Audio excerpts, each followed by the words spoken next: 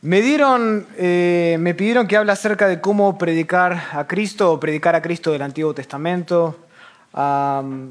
Y me gustaría esta tarde hablar acerca de cuál era la hermenéutica que tenía Cristo. Y en base a la hermenéutica que tenía Cristo, seguirlo como modelo interpretativo y nosotros para poder encontrar a Cristo en el Antiguo Testamento. Ahora, tenemos que empezar con una premisa. Y esta premisa es que no cabe ningún tipo de duda de que Cristo se encuentra en el Antiguo Testamento. No hay duda de eso. Hay varios pasajes que confirman que Cristo no vino al mundo en un vacío. Hay varios pasajes en el Nuevo Testamento que reflejan eso.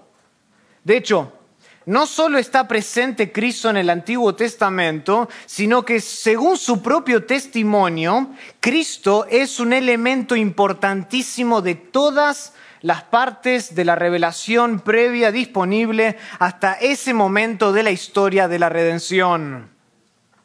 ¿Cuáles son esas partes? Bueno, tenemos la Torá, los profetas y los escritos. Acompáñenme a Lucas, capítulo 24.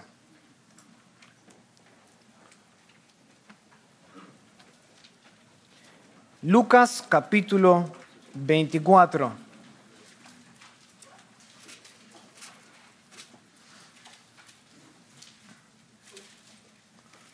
Una cosa es decir, asumir, tener como premisa de que Cristo puede ser encontrado en el Antiguo Testamento. Otra cosa es tener a Cristo diciendo que Él puede ser encontrado en el Antiguo Testamento. Y eso es lo que hace Cristo en Lucas capítulo 24, versículo 27. ¿Se acuerdan este pasaje, el camino a Maús? Y dice versículo 27, y comenzando Cristo desde Moisés, la primera parte de la revelación previa del Antiguo Testamento, y siguiendo por todos los profetas, les declaraba en todas las Escrituras lo que de él decía. Versículo 44. Y les dijo Jesús, estas son las palabras que os hablé, estando aún con vosotros, que era necesario que se cumpliese todo lo que está escrito ¿de quién? De mí, noten, en la ley de Moisés, en los profetas y en los salmos, las tres partes que componen a la revelación previa hasta ese entonces el Antiguo Testamento. Entonces les abrió el entendimiento para que comprendiesen las Escrituras y les dijo, así está escrito, y así fue necesario que el Cristo padeciese y resucitase de los muertos al tercer día y que se predicase en su nombre el arrepentimiento y el perdón de pecados en todas las naciones, comenzando desde Jerusalén.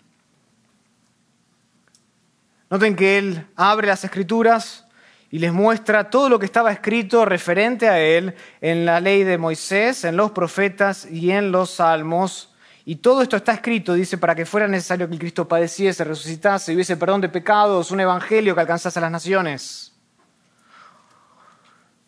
Juan capítulo 5, otro pasaje del Nuevo Testamento.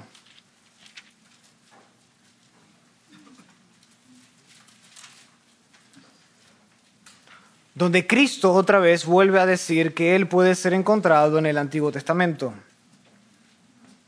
Juan capítulo 5, versículo 39. Escudriñad las Escrituras, dice Jesús, porque a vosotros os parece que en ellas tenéis la vida eterna, y ellas son las que dan testimonio ¿de quién? De mí. Acá tenemos a Jesús dando testimonio de que el Antiguo Testamento daba testimonio acerca de él. O sea, la presencia de Cristo en el Antiguo Testamento es indiscutible. Cristo dijo que él podía ser encontrado en el Antiguo Testamento. Por lo tanto, la cuestión a tratar hoy no es esta. El consenso general es que Cristo puede encontrarse en el Antiguo Testamento y debe predicarse del Antiguo Testamento. ¿Amén? Amén. Sin embargo, no todos están de acuerdo acerca de cómo encontrar o cómo predicar a Cristo desde la primera parte de la revelación bíblica. Esto se debe primariamente a que existen distintos métodos de interpretación. O sea, la cuestión de esta tarde a tratar es por naturaleza una cuestión hermenéutica y no teológica o cristológica. Todos estamos de acuerdo de que Cristo puede ser encontrado, puede ser hallado y debe ser predicado. Pero el cómo es la gran pregunta. Y para eso importa la hermenéutica que tenemos. ¿Qué herramientas tenemos a la hora de trazar las Escrituras y cómo las entendemos? En la actualidad existen por lo menos dos enfoques o dos acercamientos que resumen esta cuestión. Por un lado está el cristocentrismo. El cristocentrismo, como su nombre bien lo dice, intenta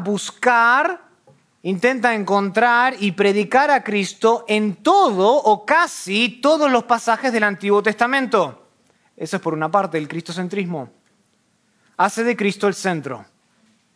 Y por otro lado está lo que se conoce como el cristotelismo. Cristotelismo, que entiende que el Antiguo Testamento en su todo, en su conjunto, apunta a Cristo, aunque cada pasaje no trate con él de manera explícita. Tiene a Cristo como su fin, por eso la palabra telos, el fin. Pero no todos los pasajes necesariamente mencionan ni hablan acerca de él. Ambos de estos acercamientos emplean en su esencia una hermenéutica que conocemos histórico-gramatical, pero el cristocentrismo, el primer enfoque, añade otros métodos de interpretación, otros métodos interpretativos que van a afectar la manera en la cual leemos al Antiguo Testamento y así también ponen en riesgo la intención misma de los autores originales. Mi intención hoy es explicar y defender el cristotelismo como la hermenéutica que anticipa a Cristo que el Nuevo Testamento identifica como Jesús el Mesías. Mi idea esta tarde es poder explicar, defender el cristotelismo y claro que en una hora no podemos abordar todos los detalles. Para eso hay un gran libro que se escribió, La hermenéutica de Cristo. ¿Sí? Lo pueden encontrar en el stand de Portavoz. ¿Sí? Tuve el privilegio, yo conjunto a otros autores, profesores del seminario, de poder escribirlo, donde tratamos con varios aspectos a nivel más profundo. Pero hoy quiero defender el cristotelismo como la hermenéutica de Jesús, sin tener que forzar a Jesús en cada pasaje del Antiguo Testamento, que es muy común en nuestros círculos hoy.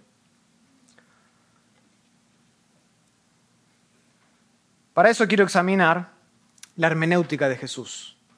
¿Cuál era el método interpretativo de nuestro Maestro, de nuestro Señor? Quiero ver con ustedes hoy más de cerca cómo es que Jesús interpretaba el Antiguo Testamento, porque creo que Jesús, en su manera de interpretar el Antiguo Testamento, él modela perfectamente la ciencia y el arte de la interpretación bíblica. Si se ponen a pensar, Cristo fue un intérprete por excelencia. El mejor intérprete, no hubo otro. Él fue el mejor intérprete de las Sagradas Escrituras. Siempre que él expuso la Biblia, dio testimonio acerca de la verdad. Siempre. Incluso, dice la palabra de Dios, acompáñenme a Lucas capítulo 20, dice que incluso algunos de los escribas de aquel tiempo reconocían esto. Lucas capítulo 20.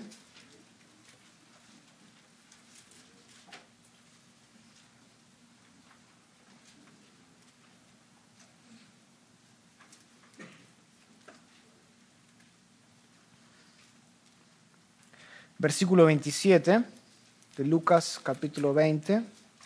Entonces, llegando algunos de los saduceos, los cuales niegan haber resurrección, le preguntaron diciendo: Maestro, Moisés nos escribió, si el hermano de alguna mujer muriere teniendo mujer y no dejare hijos, que su hermana se case con ella y levante descendencia a su hermano. Hubo pues 7 hermanos y ustedes conocen la historia.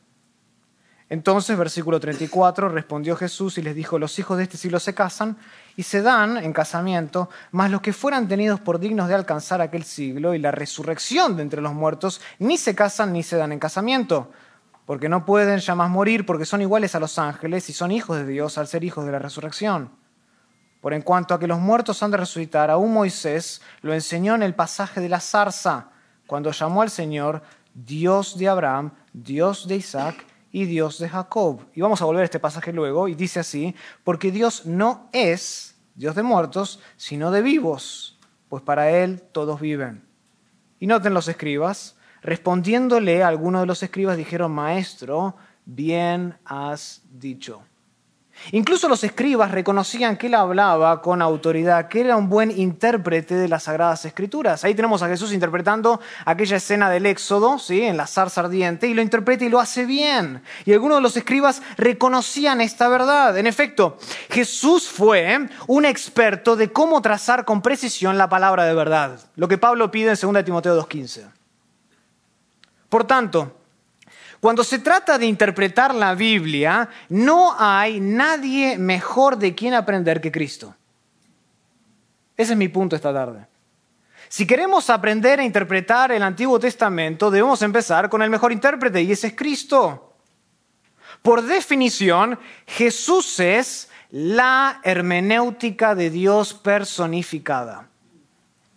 Jesús es la hermenéutica de Dios personificada. ¿Cómo sabemos eso? Mateo 11.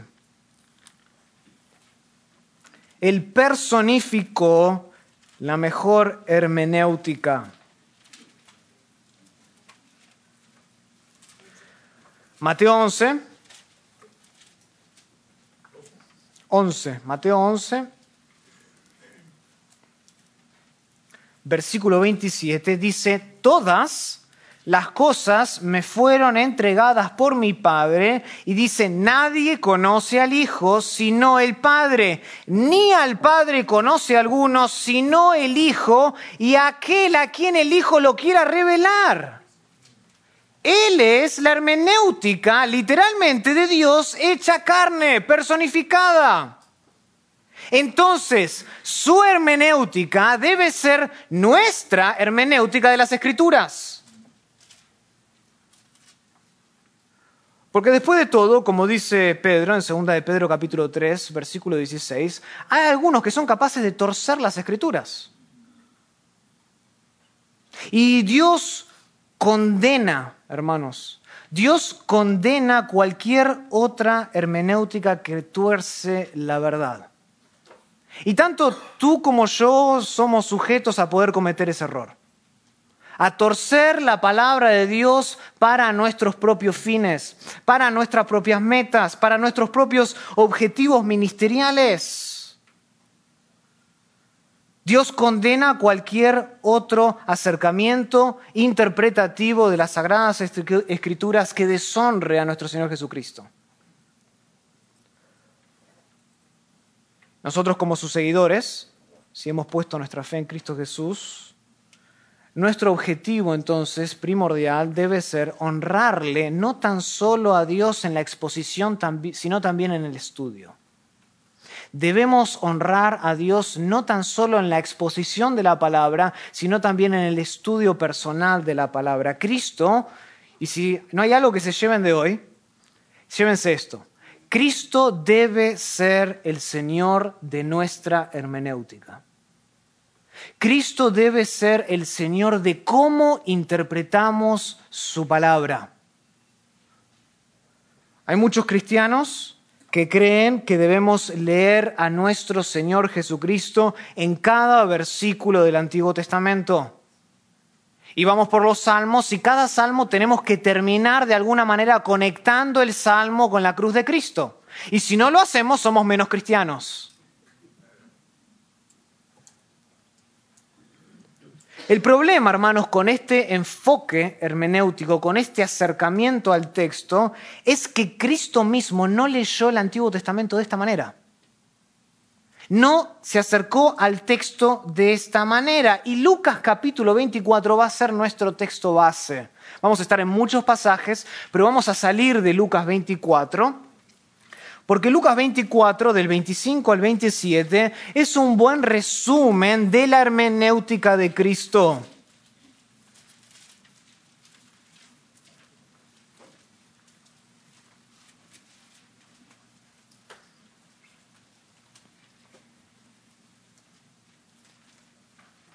Dice así el texto, Lucas 24, versículo 25. Entonces, Él les dijo, ¿quién es Él? Jesús. Él les dijo, oh insensatos y tardos de corazón para creer todo lo que los profetas han dicho. ¿No era necesario que el Cristo padeciera estas cosas y que entrara en su gloria? Y comenzando desde Moisés y siguiendo por todos los profetas, les declaraba en todas las Escrituras lo que de él decían. Este es un buen resumen de la hermenéutica de Cristo, de cómo Cristo interpretaba el Antiguo Testamento. Lucas aquí declara que Jesús le explicó a sus discípulos, dice, noten, les declaraba en todas las Escrituras lo que de él decían. Una mejor traducción literal dice así, les declaraba en todas las Escrituras las cosas que de él decían. Las cosas que se referían a él en todas las Escrituras. Noten que el texto no dice que cada una de las Escrituras se refiere acerca de Cristo. Eso no es lo que dice el texto. Tampoco el texto dice que Cristo es el significado de cada pasaje del Antiguo Testamento. La idea aquí es que Cristo expuso, abrió los pasajes más relevantes del Antiguo Testamento sobre las cosas referentes a sí mismo. Surge la pregunta, ¿qué cosas? ¿No es así? ¿Qué cosas? Bueno, las cosas que Lucas acabó de mencionar anteriormente en el texto. Este texto está en su contexto. Noten, versículo 13, y aquí dos de ellos iban el mismo día a una aldea llamada Emaús, que estaba a 70 estadios de Jerusalén, e iban hablando entre sí todas aquellas cosas que habían acontecido, y sucedió que mientras hablaban y discutían entre sí, Jesús mismo se acercó y caminaba con ellos. Mas los ojos de ellos estaban velados para que no le conociesen. Y les dijo, ¿qué pláticas son estas que tenéis entre vosotros mientras camináis? ¿Y por qué estáis tristes? Respondiendo uno de ellos, que se llamaba Cleofas, le dijo, ¿eres tú el único forastero en Jerusalén que no has sabido las qué? Las cosas que en ellas han acontecido en estos días. Entonces él les dijo, ¿qué cosas? Y ellos les dijeron, de Jesús Nazareno, que fue varón profeta, poderoso en obra y en palabra delante de Dios y de todo el pueblo, y cómo le entregaron los principales sacerdotes y nuestros gobernantes a sentencia de muerte y le crucificaron. Pero nosotros esperábamos que Él era el que había de redimir a Israel, y ahora, además de todo esto, hoy ya es el tercer día que esto ha acontecido. Aunque también nos han asombrado unas mujeres por ahí de entre nosotros, las que antes del día fueron al sepulcro y como no hallaron su cuerpo, vinieron diciendo que supuestamente le habían visto, visión de ángeles, quienes dijeron que Él vive. Y fueron algunos de los nuestros al sepulcro y hallaron así como las mujeres habían dicho, pero a Él no le vieron. Entonces Jesús responde y abre las Escrituras y les explica las cosas referentes a sí mismo. ¿Qué cosas? Las del contexto. Les va a hablar acerca de versículos que tienen que ver que era un varón profeta.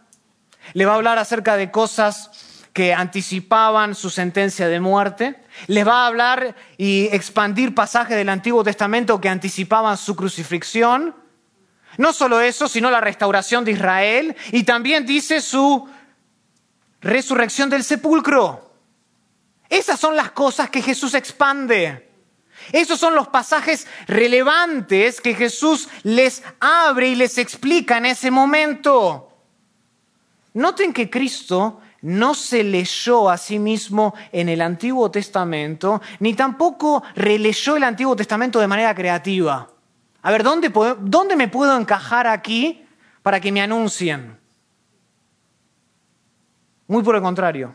Lucas 24, y esta es mi tesis, muestra que Cristo tenía una hermenéutica literal que también se conoce como histórica gramatical. Para eso vamos a orar al Señor y pedir que esté con nosotros en esta hora. Querido Padre, venimos delante de ti, lo hacemos con reverencia, sabiendo que en nuestro estado natural no somos capaces de entender las verdades que hay en las Escrituras.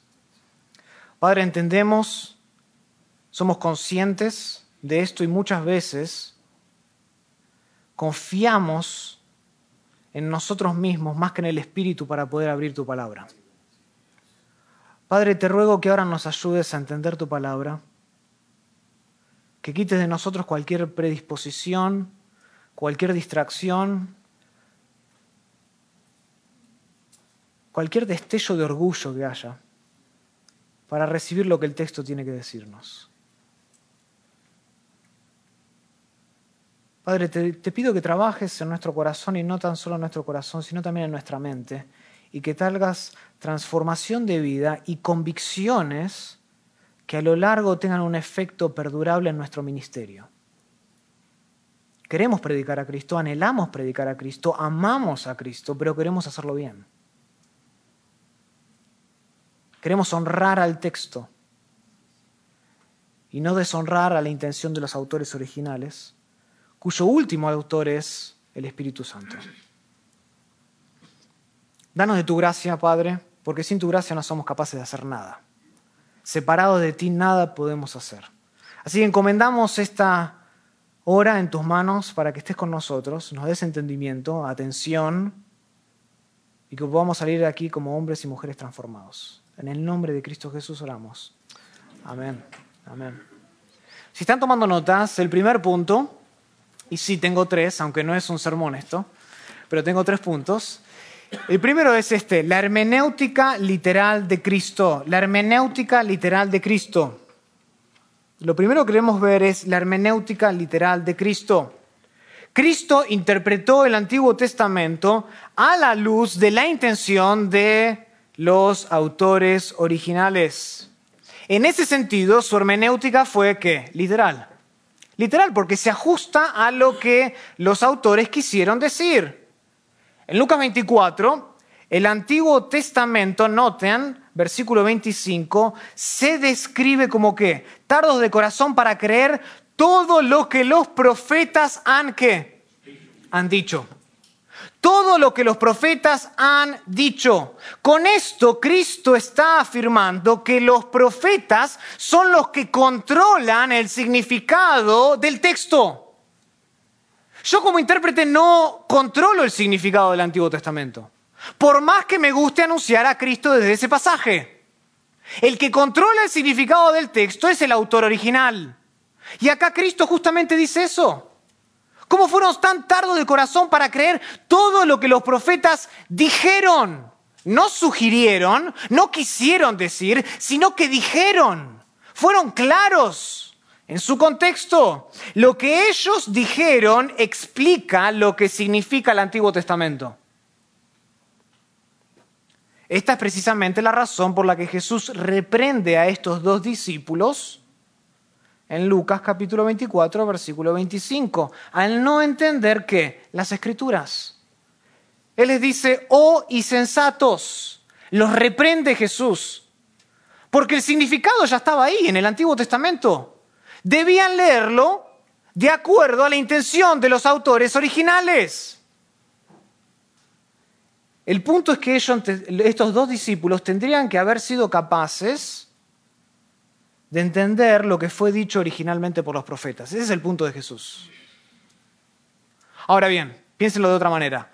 Si Jesucristo creía que el Antiguo Testamento requiere de otros métodos interpretativos para encontrar un significado diferente, un sentido más profundo, entonces él no tendría que haber reprendido a los 2 discípulos.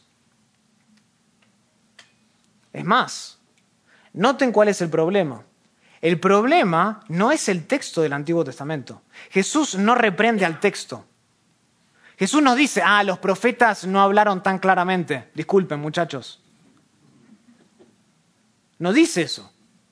Jesús no dice que el Antiguo Testamento es el problema. ¿Cuál es el problema? El corazón. Es el corazón de los discípulos para creer. Entonces Él les dijo, oh insensatos y tardos de corazón para creer. Ese era el problema. El problema no era el texto. El problema no eran las Sagradas Escrituras. El problema era el corazón de los intérpretes. Estos dos discípulos no fueron precisos a la hora de interpretar el texto. Muchas veces nosotros pensamos que los profetas del Antiguo Testamento hablaron mejor de lo que realmente sabían. No lo admitimos en voz alta, pero por dentro nosotros consideramos a los profetas del Antiguo Testamento un poquito ingenuos. Un poquito ingenuos en su teología. Bueno, Cristo acá habla justamente de lo contrario. Cristo acá deja claro que el significado del Antiguo Testamento no es deficiente en ninguna parte. Es claro. Y está sujeto a la intención de los autores. Los profetas hablaron de manera clara acerca del Mesías y el significado del Antiguo Testamento está determinado por la intención de los autores, no la del intérprete. Ni siquiera la del predicador. El problema entonces de los discípulos era con su interpretación, su acercamiento del texto, porque los profetas sabían muy bien de lo que estaban hablando. Los profetas sabían de quién estaban hablando cuando escribían. Para ver esto, vamos a ver que en Cristo varias ocasiones hizo hincapié en el hecho de que los profetas hablaban de Él y que el Antiguo Testamento le anunciaba. Cristo varias veces dijo eso. Hemos leído ya Lucas 24, versículo 44. Hemos leído Juan 5, 39. Las Sagradas Escrituras dan testimonio acerca de mí. De hecho, acompáñenme a Mateo capítulo 22.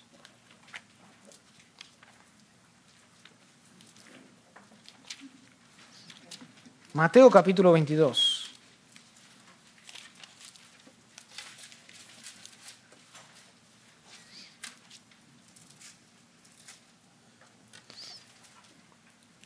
Versículo 41. Y estando juntos los fariseos, Jesús les preguntó diciendo, ¿qué pensáis del Cristo? ¿De quién es hijo? Y le dijeron, de David. Ok, hasta ahora vamos bien. Él les dijo, pues ¿cómo David en el Espíritu le llama Señor diciendo, dijo el Señor a mi Señor, siéntate a mi diestra hasta que ponga a tus enemigos por estrado de tus pies? Pues si David le llama Señor, ¿cómo es su hijo? Y nadie le podía responder palabra, ni osó alguno desde aquel día preguntarle más. ¿No quieren tener algunos de acá los predicadores este tipo de razonamiento con aquellos en su iglesia que les hacen preguntas? Jesús les hace una pregunta, les devuelve con una pregunta y nunca más osaron preguntarle nada más a Él. Jesús en este texto declara que David, por ejemplo, habló del Mesías e incluso Él se dio cuenta de la divinidad del Mesías. Dice el texto, pues como David, noten qué cuidado el texto, dice, como David en el Espíritu. O sea, bajo el control, la inspiración del Espíritu. Y este no era su espíritu personal, su alma, porque en el relato paralelo de Marcos capítulo 12, creo que es en el versículo 36, dice que David habla en el Espíritu Santo, creo que queda bastante claro. David estaba bajo inspiración del Espíritu y le llama Señor diciendo, dijo el Señor a mi Señor. Esta es una alusión, una cita directa al Salmo 110. 110, y aquí no lo podemos tal vez en la Reina Valera apreciar mucho, pero en el hebreo la primera palabra Señor habla de Yahweh, es el nombre personal del pacto de Jehová. El segundo habla de Adonai, el Señor, el que tiene fuerza. ¿Cómo es entonces que Jehová, el Dios del pacto, le dice a mi Señor, dice David, en base a quién, refiriéndose a quién? A Cristo. Dice, siéntate a mi derecha. No es cualquier lugar ese. Sentarse a la derecha de Jehová implica divinidad. Tener la misma autoridad. O sea que David, Jesús dice esto, David ya sabía y ya había hablado del Mesías y de su divinidad.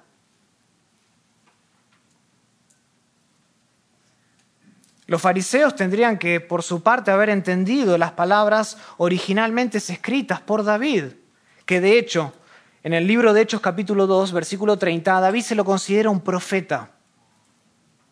Ellos tendrían que haber sido capaces de seguir el sentido literal de las palabras y entender que el Mesías iba a ser mayor que David, pero no lo hicieron. Ahora bien, sabemos que Jesús advierte y nos enseña que el Antiguo Testamento le anticipa. Jesús nos muestra aquí que incluso David anticipó su persona, pero los profetas no hablaron, hermanos, exclusivamente de Cristo. Sería un error decir eso. Los profetas no hablaron solamente de Cristo, como muchas veces en la práctica hace el cristocentrismo.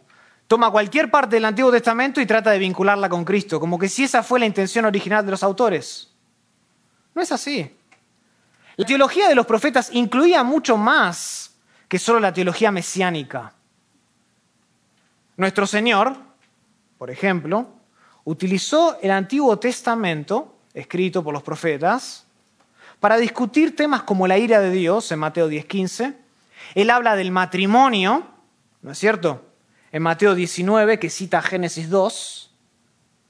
Él habla acerca del adulterio en Mateo 5:27, citando Éxodo capítulo 20. Él habla del divorcio en Mateo 19, citando Deuteronomio versículo 24. Y él habla incluso de la escatología de los últimos tiempos en Mateo 24, versículo 15, citando o haciendo una alusión a Daniel 11, 21.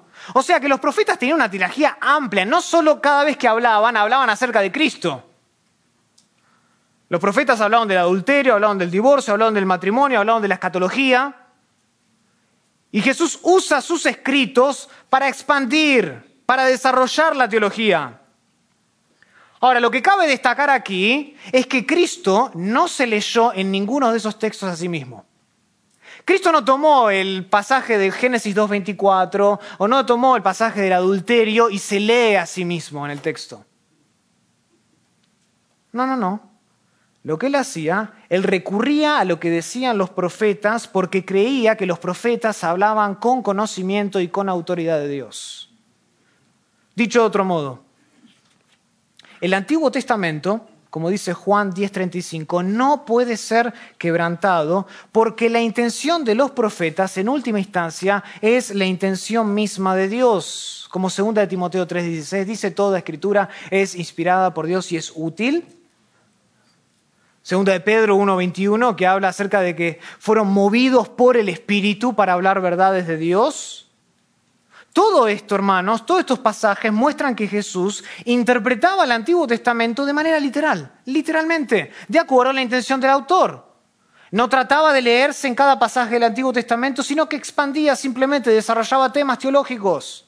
Pero no cada pasaje del Antiguo Testamento hacía hincapié en la persona de Cristo. Segundo, no solo la hermenéutica es literal la de Cristo, sino que tenemos que ver la hermenéutica gramatical de Cristo. Lucas 24, volvamos a ese pasaje, también enseña que Cristo confirmó la intención original de los autores con un alto grado de precisión. Con un alto grado de precisión. Su hermenéutica de esta manera es gramatical. Cristo se centró en las particularidades del texto.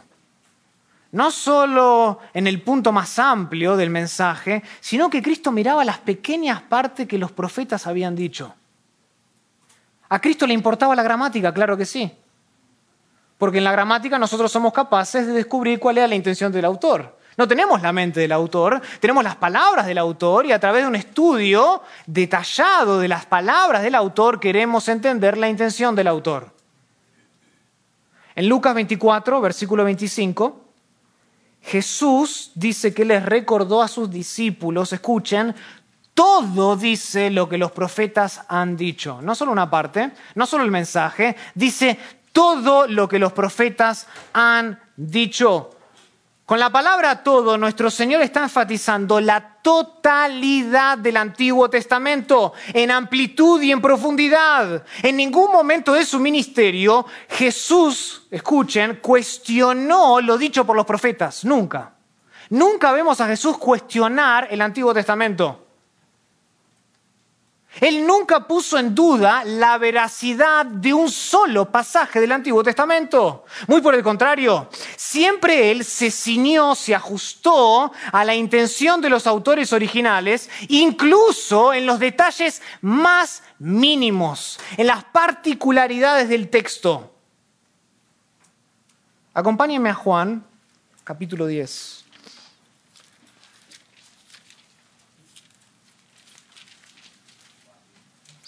Juan capítulo 10.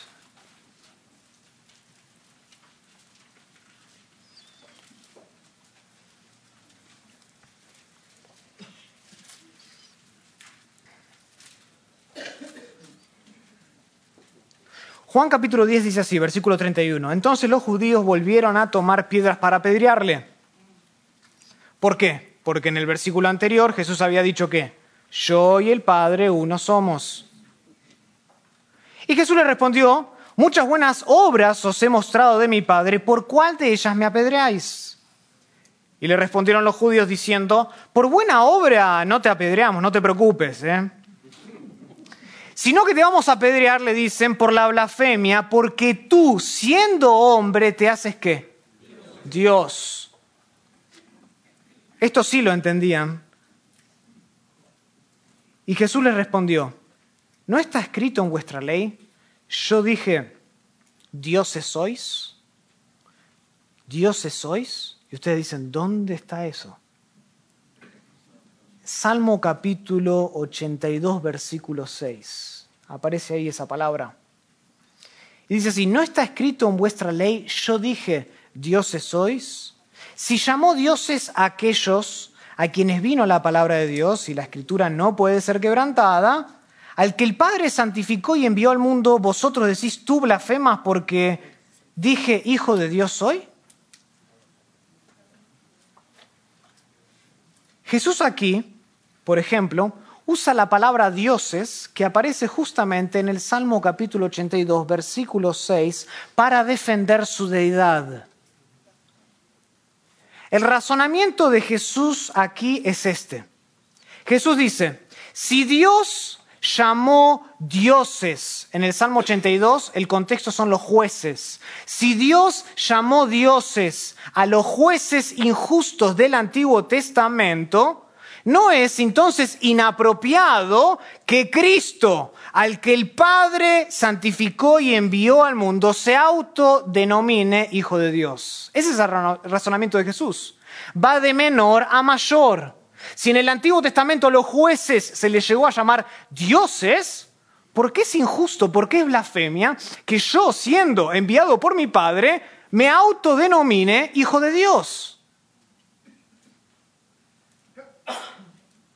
Ahora noten que Jesús, todo su argumento gira, no en una palabra singular, sino que todo su argumento gira en la gramática de la palabra dioses, plural.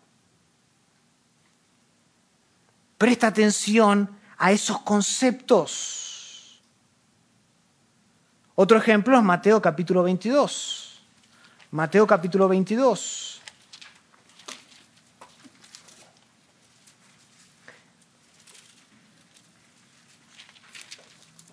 Mateo capítulo 22.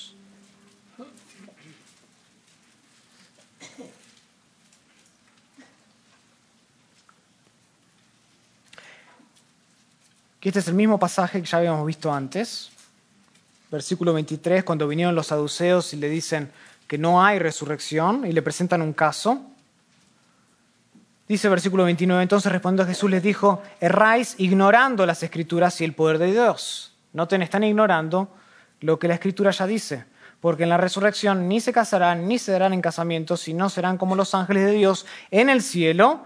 Pero respecto a la resurrección de los muertos, ¿no habéis leído lo que os fue dicho por Dios cuando dijo, escuchen, yo soy el Dios de Abraham, yo soy el Dios de Isaac y yo soy el Dios de Jacob? Dios no es Dios de muertos, sino que es un Dios de vivos. Oyendo esto, la gente se admiraba de su doctrina. ¿Qué hace Jesús en este pasaje? Jesús va al Antiguo Testamento y en este caso él se ocupa y centra su argumento en el tiempo presente de la frase yo soy. Noten que a Jesús le importaba la gramática.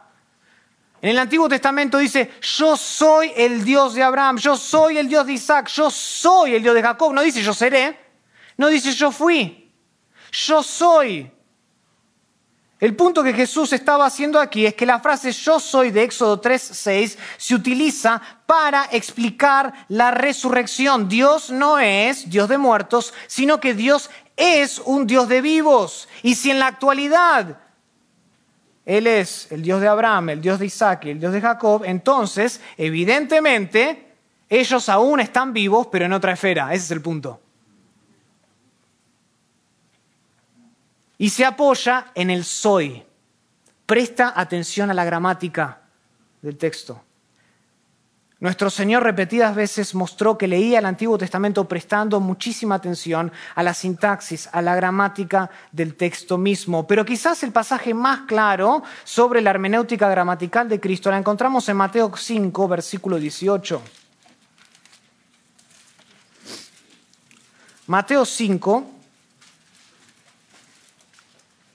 Para leer el contexto voy a leer el versículo 17. No penséis que he venido para abrogar la ley de los profetas. No he venido para abrogar, sino para cumplir. Porque de cierto os digo que hasta que pasen los cielos y la tierra, ni una jota ni una tilde pasará de la ley hasta que todo se haya cumplido. O sea, Jesús aquí afirma que ninguna de sus enseñanzas contradice lo dicho en la ley de Moisés o en el mensaje de los profetas. Ellos han hablado con conocimiento. El Espíritu de Dios los movió a hablar verdad. No vengo a contradecirlos, dice Jesús. Muy por el contrario. Vengo a apoyar cada uno de los detalles del Antiguo Testamento. Porque son verdad y la verdad nunca pasa de moda. La verdad siempre perdura, aunque no esté de moda. Cada uno de los detalles gramaticales del Antiguo Testamento, por más pequeños que sean, reflejan el significado del texto y nunca pasan de moda porque toda la Escritura es inspirada por Dios. Ahora, noten el alto grado de confianza que Jesús tiene en las Escrituras. El alto grado de confianza. Él dice, ni una jota ni una tilde pasarán de la ley. La J se refiere a la letra hebrea Yod, que se asemeja a nuestro apóstrofe en castellano. Chiquitito, pequeño, diminuto. La tilde habla acerca de una distinción muy pequeña entre dos letras hebreas. Un equivalente castellano sería la distinción entre la O mayúscula y la Q mayúscula. ¿Cuál es la única diferencia? Esa colita, esa patita. Nada más. Para Cristo, hermanos, todas las particularidades del texto, incluso las más pequeñitas, son importantes porque confirman la intención de los autores originales. ¿Saben qué es esto? Una hermenéutica gramatical, que confía en el texto. No trata de persuadir al texto para injertar a Cristo, sino que deja que el texto hable según la intención original. Y si Cristo está ahí, lo anunciamos. Pero si Cristo no está ahí, no tenemos que anunciarlo por necesidad. Tercero, la hermenéutica literal de Cristo, la hermenéutica gramatical de Cristo. Por último, la hermenéutica histórica de Cristo. Lucas 24, la hermenéutica histórica de Cristo. Lucas 24 declara que nuestro Señor también tenía una hermenéutica histórica. Leía las Escrituras de una manera que afirmaban su historicidad. En Lucas 24, versículo 26, Cristo indica que el Antiguo Testamento anticipaba, escuchen, la necesidad de que Cristo padeciera estas cosas y que entrara en su gloria. Dice que el Antiguo Testamento anticipaba esto, estas cosas, esto que ha acontecido en estos días. Evidentemente Jesús creía que estas cosas eran acontecimientos reales que ocurrieron dentro de un marco histórico. ¿Qué marco histórico? Lo que aconteció en los últimos 3 días, lo que los 2 discípulos venían hablando. Lo interesante es que tal historicidad no solo aplica a las profecías mesiánicas. En diferentes oportunidades de su ministerio, Jesús recurrió a una variedad de personas, lugares y eventos que él consideraba como históricamente verdaderos. Y son un reflejo de que el Antiguo Testamento es suficiente, que es inerrante, que es inspirado. Por ejemplo, Cristo afirmó, y no lo vamos a ver por una cuestión de tiempo, pero Cristo afirmó la realidad de que existió un Adán y que existió una Eva. Y que esto no fue un proceso evolutivo.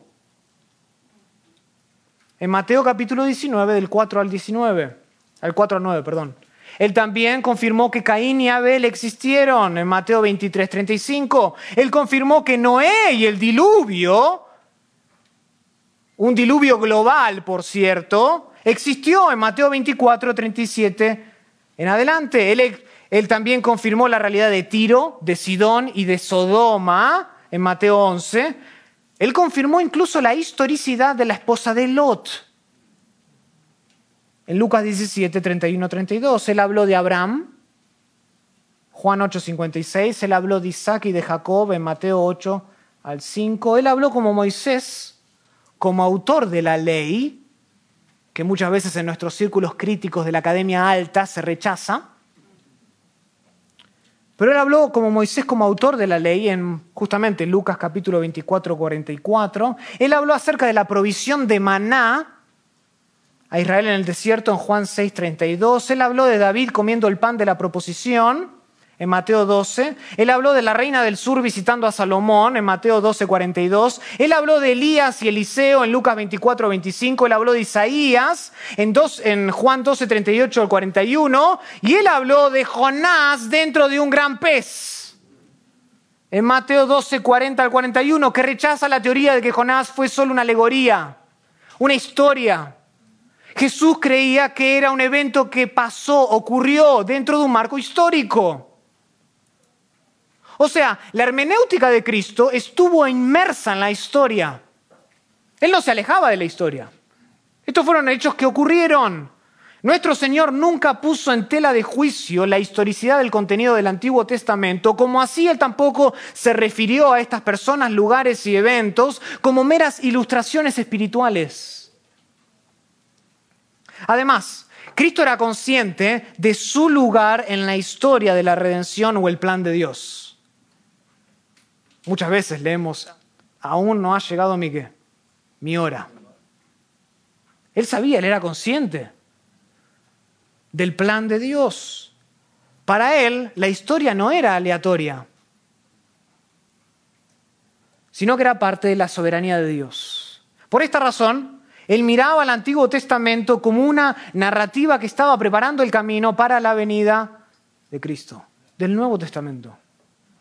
Jesús habló de cómo los profetas, en Mateo 11, 13, profetas y la ley profetizaron hasta Juan. Prepararon el camino hasta Juan. Él también mencionó de cómo el pecado de las generaciones pasadas en el Antiguo Testamento recaería sobre la generación actual. Él veía una trama, una historia en Lucas 11. Esto concuerda con la forma en que incluso los profetas del Antiguo Testamento consideraron la historia del desarrollo de la redención de parte de Dios, que se estaba todo moviéndose hasta la culminación de los tiempos. Más adelante lo pueden leer en Nehemías capítulo 9, del 1 al 38. Van a ver cómo el profeta, el autor mira hacia atrás y ve todo lo que el Señor había hecho hasta ese momento. La historia no era aleatoria. Había alguien que está detrás de bambalinas, controlando la historia. Salmo 68, del 1 al 35, lo mismo. Daniel 9, del 1 al 19. Y si no nos queda claro esto, Primera de Pedro.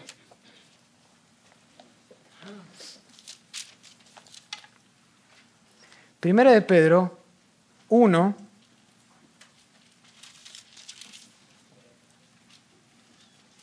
Versículo 17 dice así: si invocáis por Padre a aquel que sin acepción de personas juzga según la obra de cada uno, conducíos en temor todo el tiempo de vuestra peregrinación, sabiendo que fuisteis rescatados de vuestra vana manera de vivir, la cual recibisteis en vuestros padres, no con cosas corruptibles como oro o plata, sino con la sangre preciosa de Cristo, como de un cordero sin mancha y sin contaminación, ya destinado ¿desde cuándo? Desde antes de la fundación del mundo, pero manifestado en los postreros tiempos por amor de vosotros y mediante el cual creéis en Dios, quien le resucitó de los muertos, y continúa el texto. Ha habido una trama, ha habido una historia, una narrativa, y Dios ha estado controlando eso desde la eternidad. Jesús se veía a sí mismo como parte de esa historia. No ha llegado mi hora todavía, o ha llegado mi hora. Y era momento de tomar de esa copa, de la ira de Dios. En otras palabras, Jesús adoptó el mismo modelo interpretativo de los profetas. Entendía que había alguien que estaba controlando la historia. Él ratificaba los hechos del pasado como eventos reales que avanzaban hacia la realidad del presente al compás, al ritmo de la soberanía de Dios. Y esto pone en manifiesto, es una evidencia de que la hermenéutica de Cristo también era, ¿qué? Histórica. En resumidas cuentas, entonces, Lucas 24, del 25 al 27, muestra que Jesús interpretó el Antiguo Testamento de una manera literal, gramática e histórica. Él nunca necesitó reinterpretar las Escrituras para leerse así en cada pasaje. Muy por el contrario, él siempre se ciñó, se ajustó a la lógica de los autores originales. En todo momento él respaldó lo que los profetas dijeron anteriormente. Nunca, pero nunca contradijo las palabras de los profetas, ni tampoco cuestionaba a Jesús la teología de los profetas.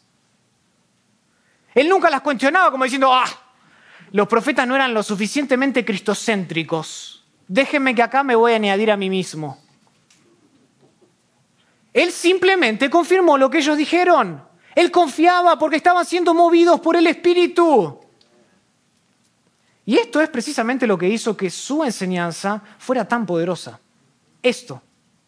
Él dejaba que el texto hablase. Al terminar de predicar aquel sermón maravilloso, el mejor sermón, el Sermón del Monte, Mateo 7, versículo 28, dice que la gente se admiraba de su doctrina. Dice que la gente se admiraba de su doctrina. La gente nunca había oído un sermón como tal.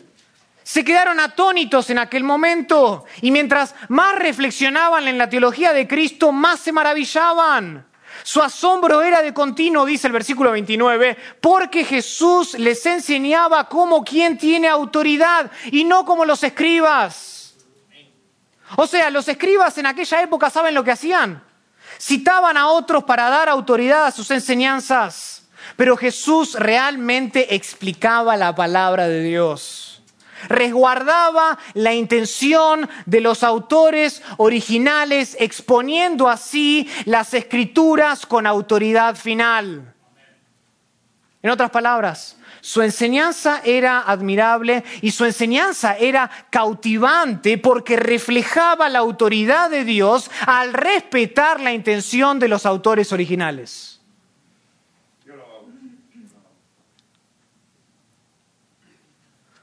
Para encontrar a Cristo, entonces, en el Antiguo Testamento, ¿qué es lo que nosotros tenemos que hacer? Leer el Antiguo Testamento cuidadosamente. ¿Cómo estamos con tiempo? ¿Le doy? Ok. Eso es lo que estaba buscando, gracias. 5 minutos no, más que das. Dejen terminar con un ejemplo.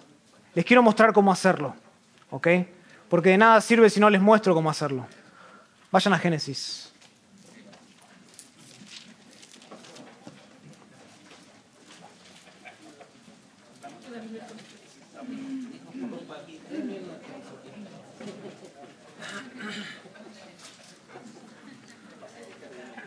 Tenemos que leer el Antiguo Testamento cuidadosamente.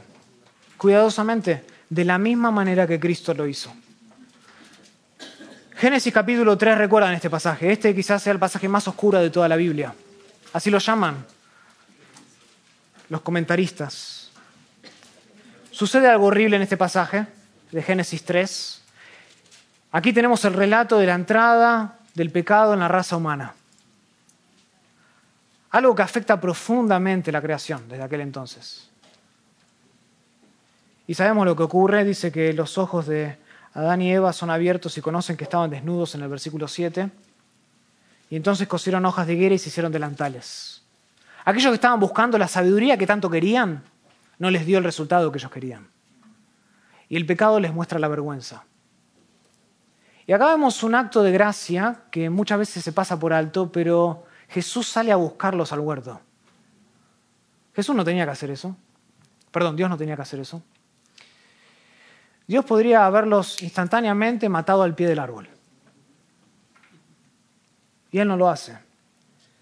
Y oyen la voz de Jehová Dios que se paseaba en el huerto al aire del día y el hombre y la mujer se escondieron. El efecto del pecado. Y en los versículos del 9 al 15 hay una especie de investigación. Dios está investigando. ¿Y quién hizo esto? Y encontramos lo que sucede. El hombre que debía cuidar a su mujer, que debía ser la cabeza del hogar, el hombre que debía ser el abogado de su esposa, se convierte en su principal acusador. Fue ella.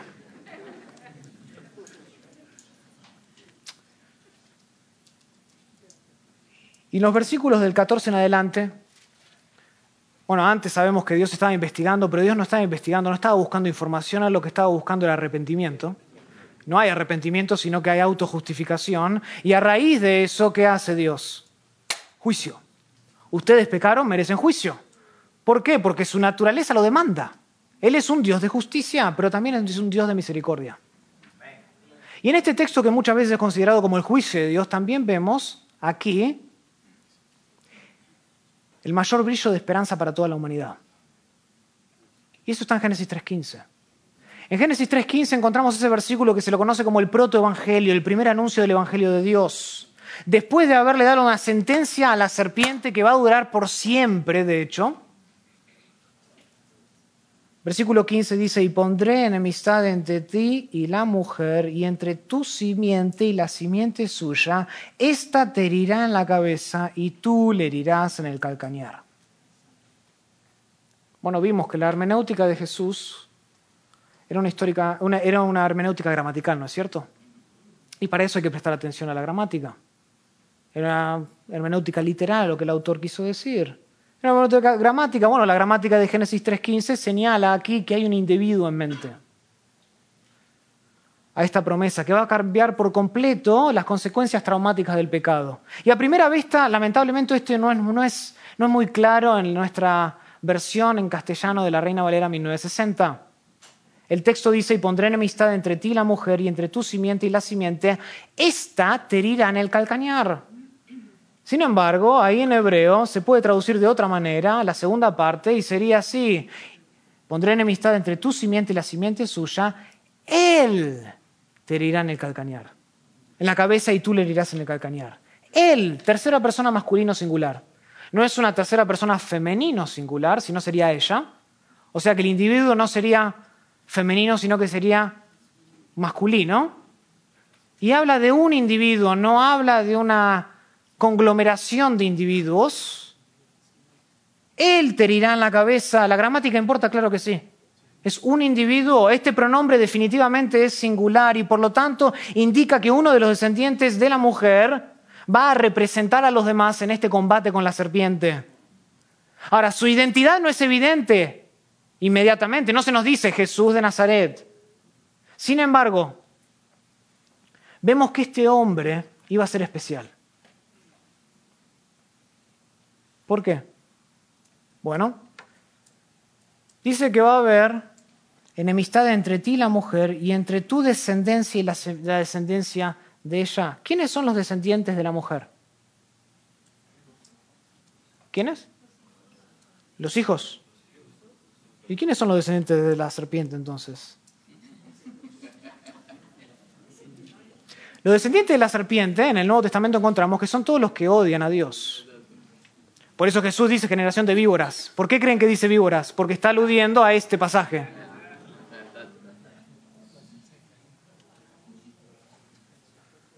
Los descendientes de la mujer son todos aquellos que ¿qué? Que aman a Dios. ¿Cuál es el problema? Por si no se dieron cuenta. El problema es que todos se desviaron, a una se han corrompido, no hay quien haga lo bueno, no hay ni siquiera uno. O sea, el pecado es un problema universal y no hay nadie que pueda agradar a Dios por sí mismo. Pablo lo expresó de la siguiente manera: por cuanto los designios de la carne son enemistad contra Dios, porque no se sujetan a la ley de Dios ni tampoco pueden. Y los que viven según la carne, dice, no pueden agradar a Dios, punto.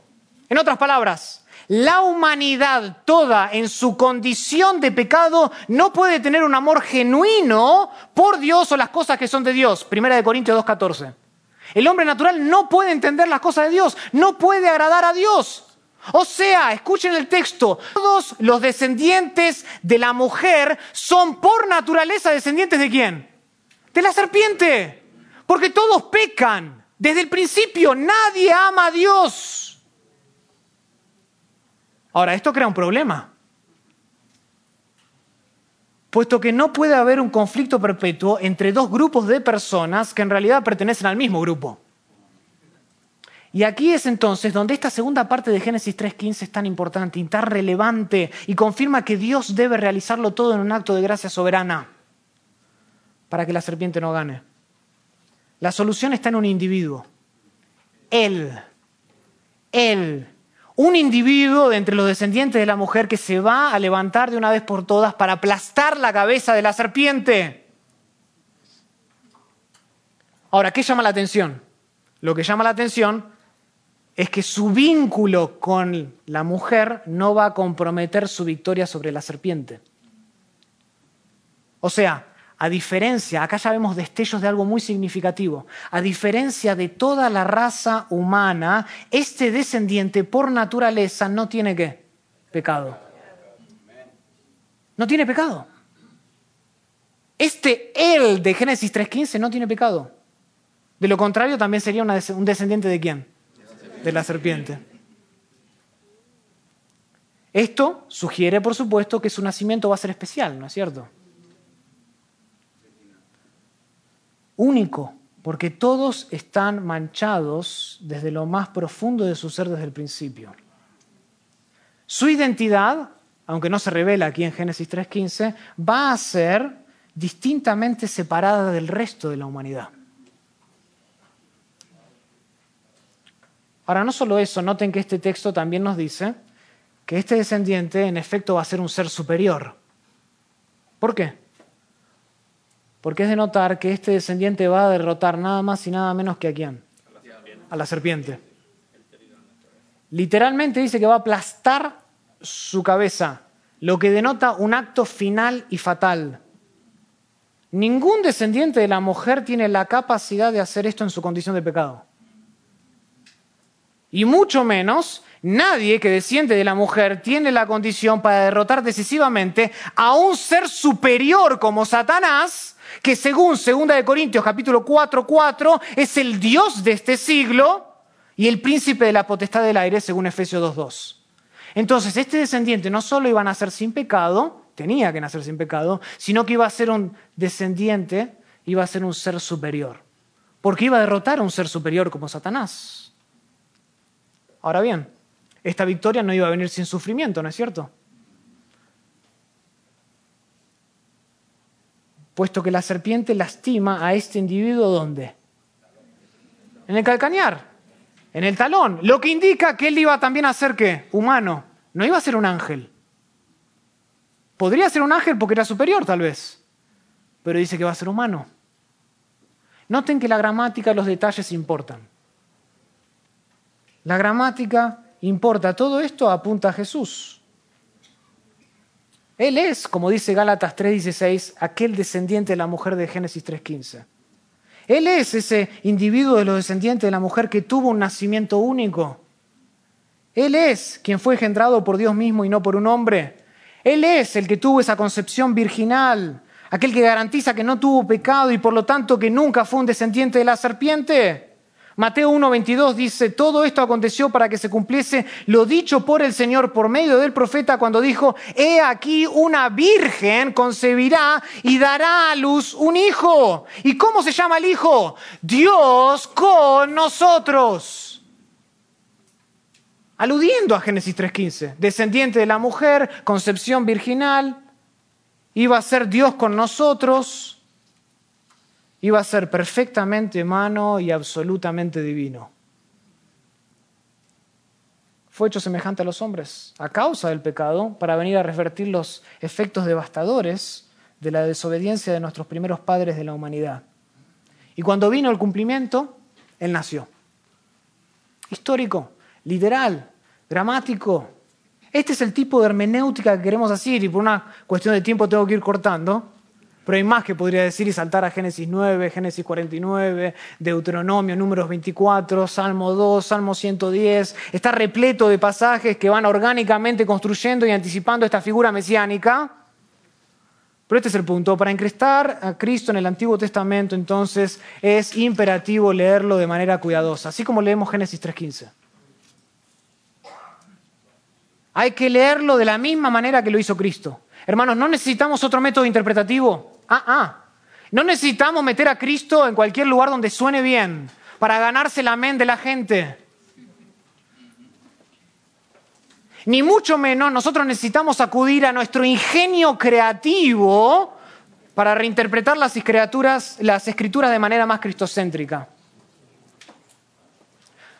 Tu mensaje no es más o menos cristiano si no termina con Cristo en el Antiguo Testamento. Tú tienes que ocuparte de predicar las Escrituras. Y para predicar las Escrituras con autoridad, como lo hacía Cristo, como lo hizo con el matrimonio, con el divorcio, lo hizo abriendo las Escrituras y no leyéndose a sí mismo, sino leyendo la intención de los autores originales.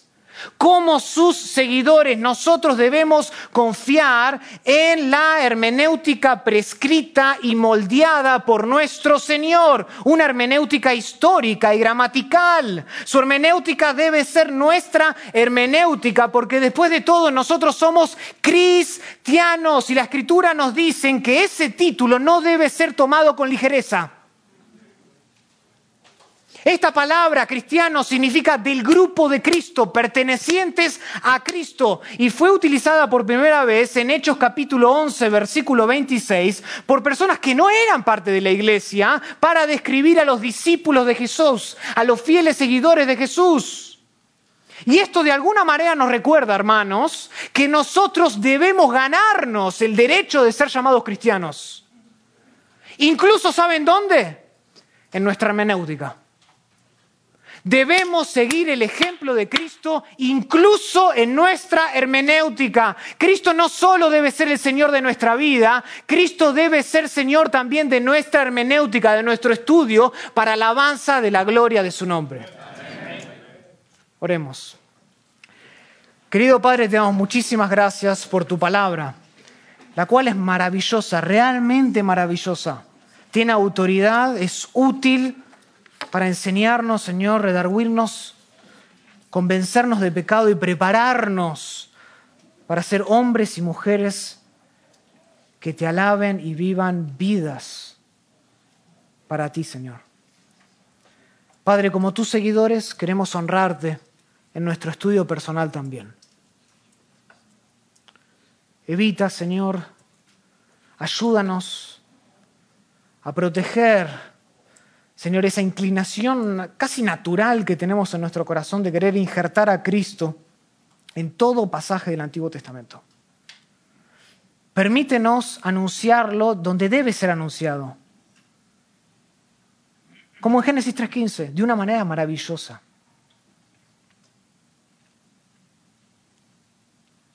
Danos la capacidad siempre de poder leer tu palabra con cuidado, mirando incluso las particularidades del texto.